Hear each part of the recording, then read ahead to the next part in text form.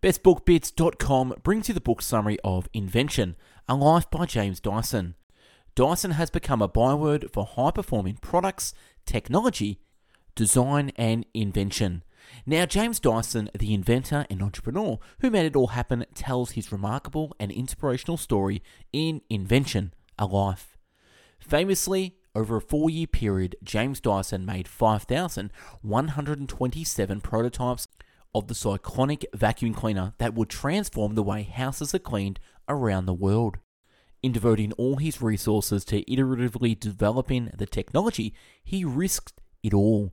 But out of many failures and setbacks came hard-fought success. His products, including vacuum cleaners, hair dryers, and hair stylers, and fans and purifiers, are not only revolutionary technologies, but design classics. This was a legacy of his time studying at the Royal College of Art in the 1960s, when he was inspired by some of the most famous artists, designers, and inventors of the era, as well as his engineering heroes such as Frank Whittle and Alex Isogonis. In Invention, A Life, Dyson reveals how he came up to set up his own company and led it to become one of the most innovative technology companies in the world. It is a compelling and dramatic tale.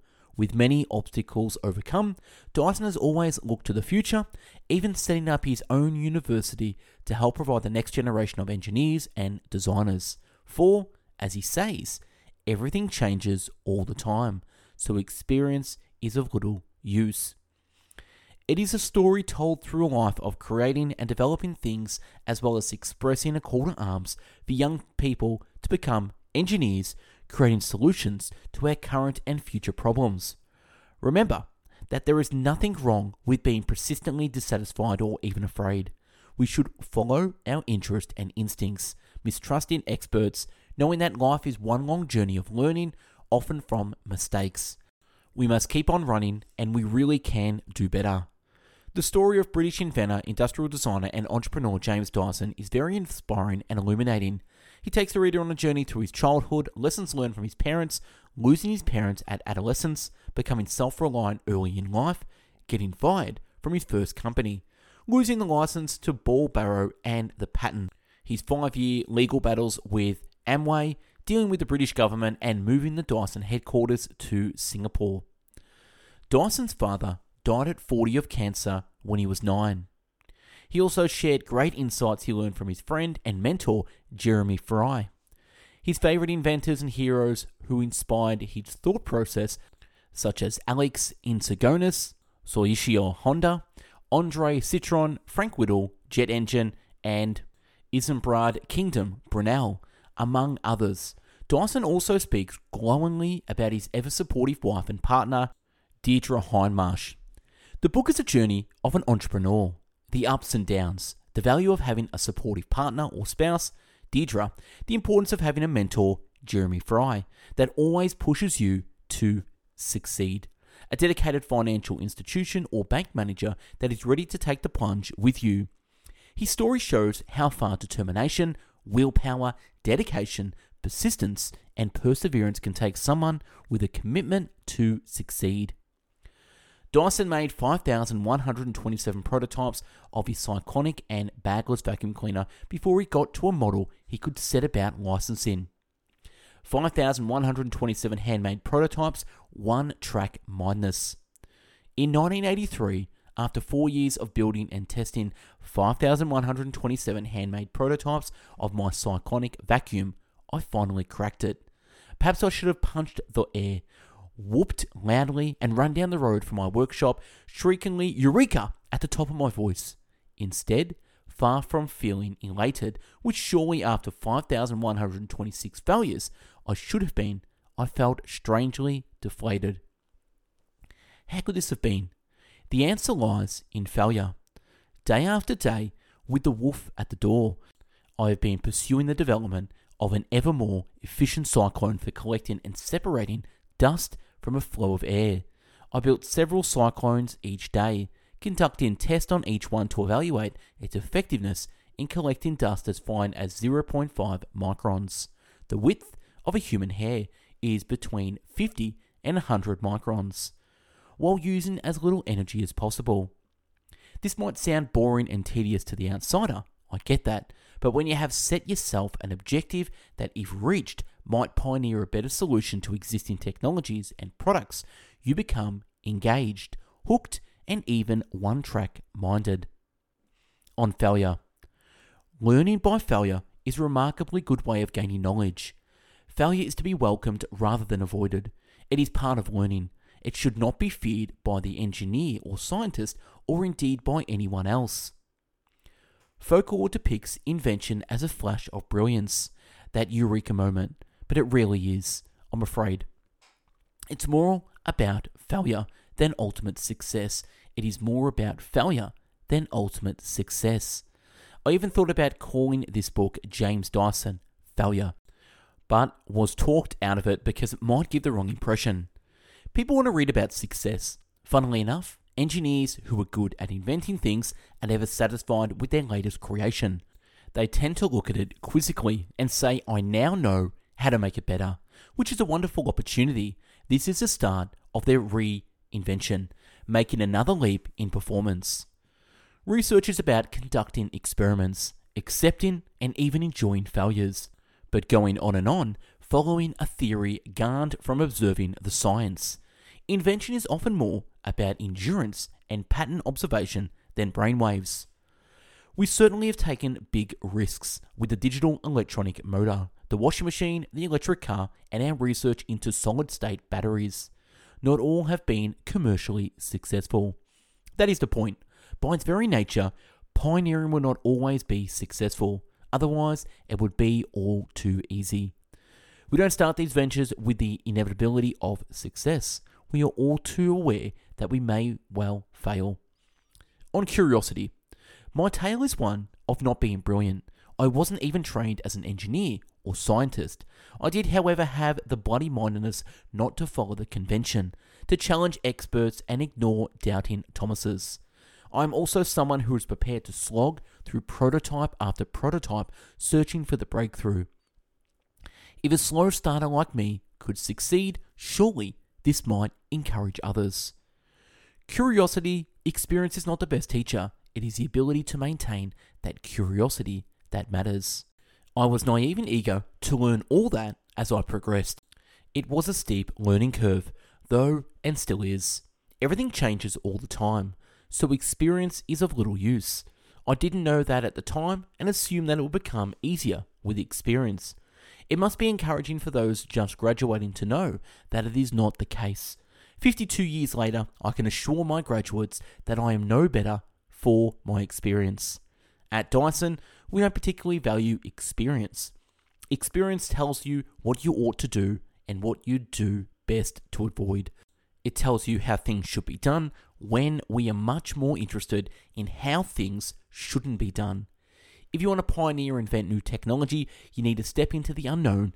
In that realm, experience can be a hindrance. Role of supportive partner and network. My failures began to excite me. Wait a minute, that should have worked. Now why didn't it?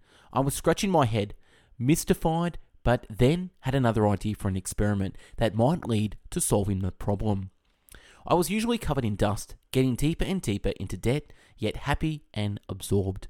Fortunately, my wife, Deidre, allowed me to put our house and home life at risk, while the bank was kind enough to lend us money. She and our children never expressed doubt about what I was doing every day. They offered encouragement, love, and understanding. Without that, I would have given up. The same is true of every one of our friends. They must have thought I was mad and wasting my time, leading my family into penury. They never said so. Instead, they supported us and gave the unstinting encouragement, without which I also doubt I could have lasted the course. They are true and close friends. Long distance running, crossing the pain barrier. The first thing I knew I was good at, and something that I had taught myself as a teenage schoolboy, was long distance running. Once through the pain barrier, I found I had the determination or sheer bloody-mindedness to keep on running. Running early in the morning or late at night through the hauntingly beautiful landscape proved to be more than a ritual challenge.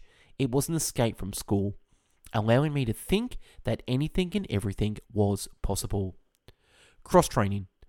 It was playing games, however, that taught me the need to train hard and to understand teamwork and tactics. The planning of surprise tactics and the ability to adapt to circumstance are vital life lessons. These virtues are unlikely to be learned from academic life and certainly not from learning by rote. Acting in plays, which I very much enjoyed, taught me about character, learning to express thoughts and to emphasize dramatically in speech. Long distance running allowed me the freedom to roam the wilds of Norfolk while depending on no one but myself. Running also taught me to overcome the pain barrier. When everyone else feels exhausted, that is the opportunity to accelerate, whatever the pain, and win the race. Stamina and determination, along with creativity, are needed in overcoming seemingly impossible difficulties in research and other challenges in life. Losing his father and self-reliance. I felt the devastating loss of my dad, his love, his humour, and the things he taught me. I feared for a future without him. Having recently become a boarder at the school, away from my father, I was suddenly alone. It didn't do to cry or show emotion, just a stiff upper lip. Ever since, a part of me has been making up for this painfully unjust separation from my father and for the years he lost. Perhaps I learned quickly to make decisions for myself, to be self-reliant and be willing to take risks. Little could be worse than my father dying when he did. On creativity. It makes me sad and concerned that schools are failing to teach creativity, yet life today demands it more and more. We need to create fresh solutions to seemingly intractable problems, to devise new software, to create something different in order to compete in the global economy. These abilities are a prerequisite today. No longer can we lead life by repeating what we have learned and what has worked in the past. The world, thankfully, is becoming better educated and competition has never been so fierce. The advantage in the West has relied upon for so long is being diminished. In order to stay ahead, we need to focus increasingly on our creativity. Dreaming at RCA. I love the time at RCA not at least because of its lively and inventive cross-disciplinary approach. Here, as I progressed, I realized that the art and science, inventing and making, thinking and doing could be one and the same thing. I dared to dream that I could engineer, design and manufacture at the one and the same time. When you design something, everything about it has to have a purpose. There has to be a reason.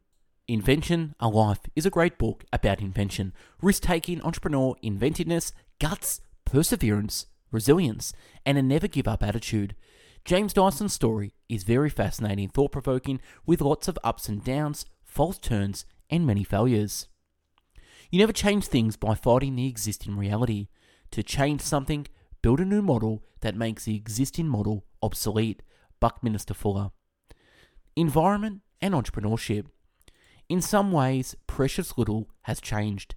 When people ask why companies, including Dyson, manufacture outside Britain, the answer might be complex, yet it boils down to the fact that there are places and countries around the world, from Germany to Singapore, where manufacturing is encouraged, and not least because it is seen as both worthwhile and exciting. There were to be several good reasons why, years later, I was to move Dyson manufacturing to Malaysia, and ultimately its headquarters to Singapore.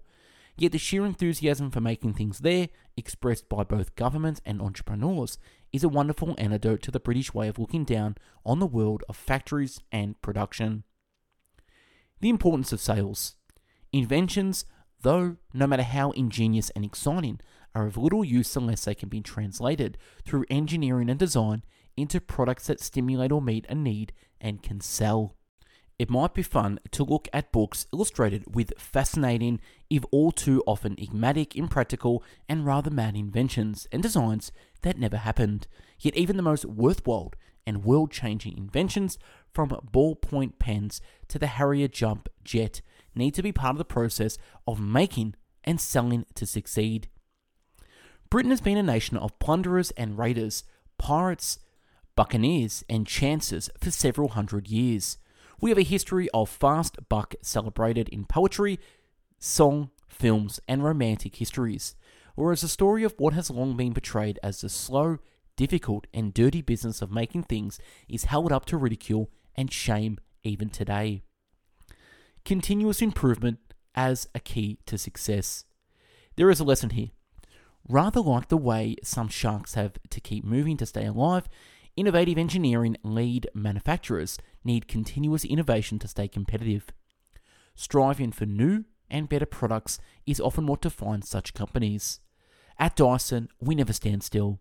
In a quarter of a century, we have gone from making a revolutionary vacuum cleaner to prototypes of a radical electric car. Invention tends to compound invention, and companies need to be set up for this.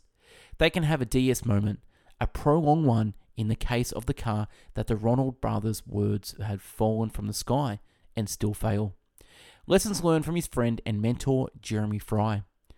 Jeremy Fry, however, taught me that if you have a good idea for a new product, you engineer, prototype, manufacture, market, and sell it. This makes you an entrepreneur. Jeremy showed me that far from being pirates, entrepreneurs could be creators and makers of better products, however odd or outre. Don't copy the opposition. Don't worry about market research. Both Jeremy and Alex Isagonis might as well have said, follow your own star. And this is indeed what successful entrepreneurs do. The problem, though, was that I wasn't following my own star, and this proved to be the very reason why my first company, Kirk Dyson, was not the success it could have been. Chris Wilkinson, who, before setting up his own practice in 1983 and had, like Tony, worked for Foster, Rogers and Hopkins, impressed me. Instead of telling me what he thought I needed, he asked lots of questions that helped me think what we really needed and wanted, and drew sketches for me in response to my answers. This, of course, is exactly what Jeremy Fry had taught me to do when selling the C truck. Ask your client what they think they want, and then suggest solutions. Beware of experts.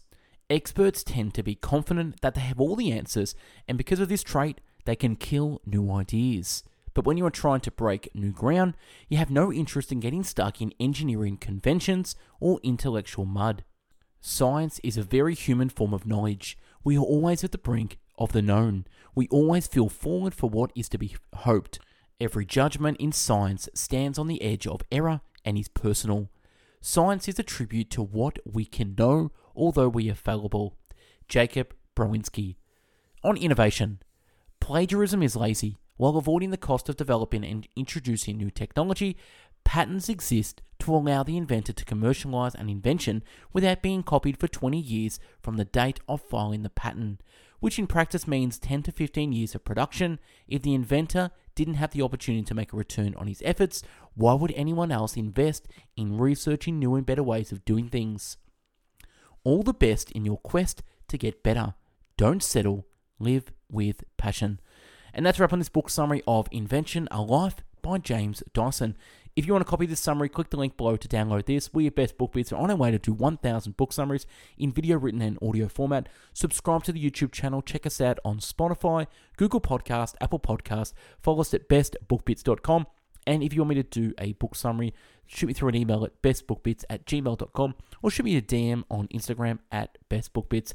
Thanks so much for listening. Have yourself an amazing day. And if you want to support this channel, go to bestbookbits.com/products, where you can get things such as our courses, coaching programs, consulting packages, ebooks, books, and all that good stuff as well. Thanks so much for listening. Take care. Go out there and invent a life on your own. Bye-bye now.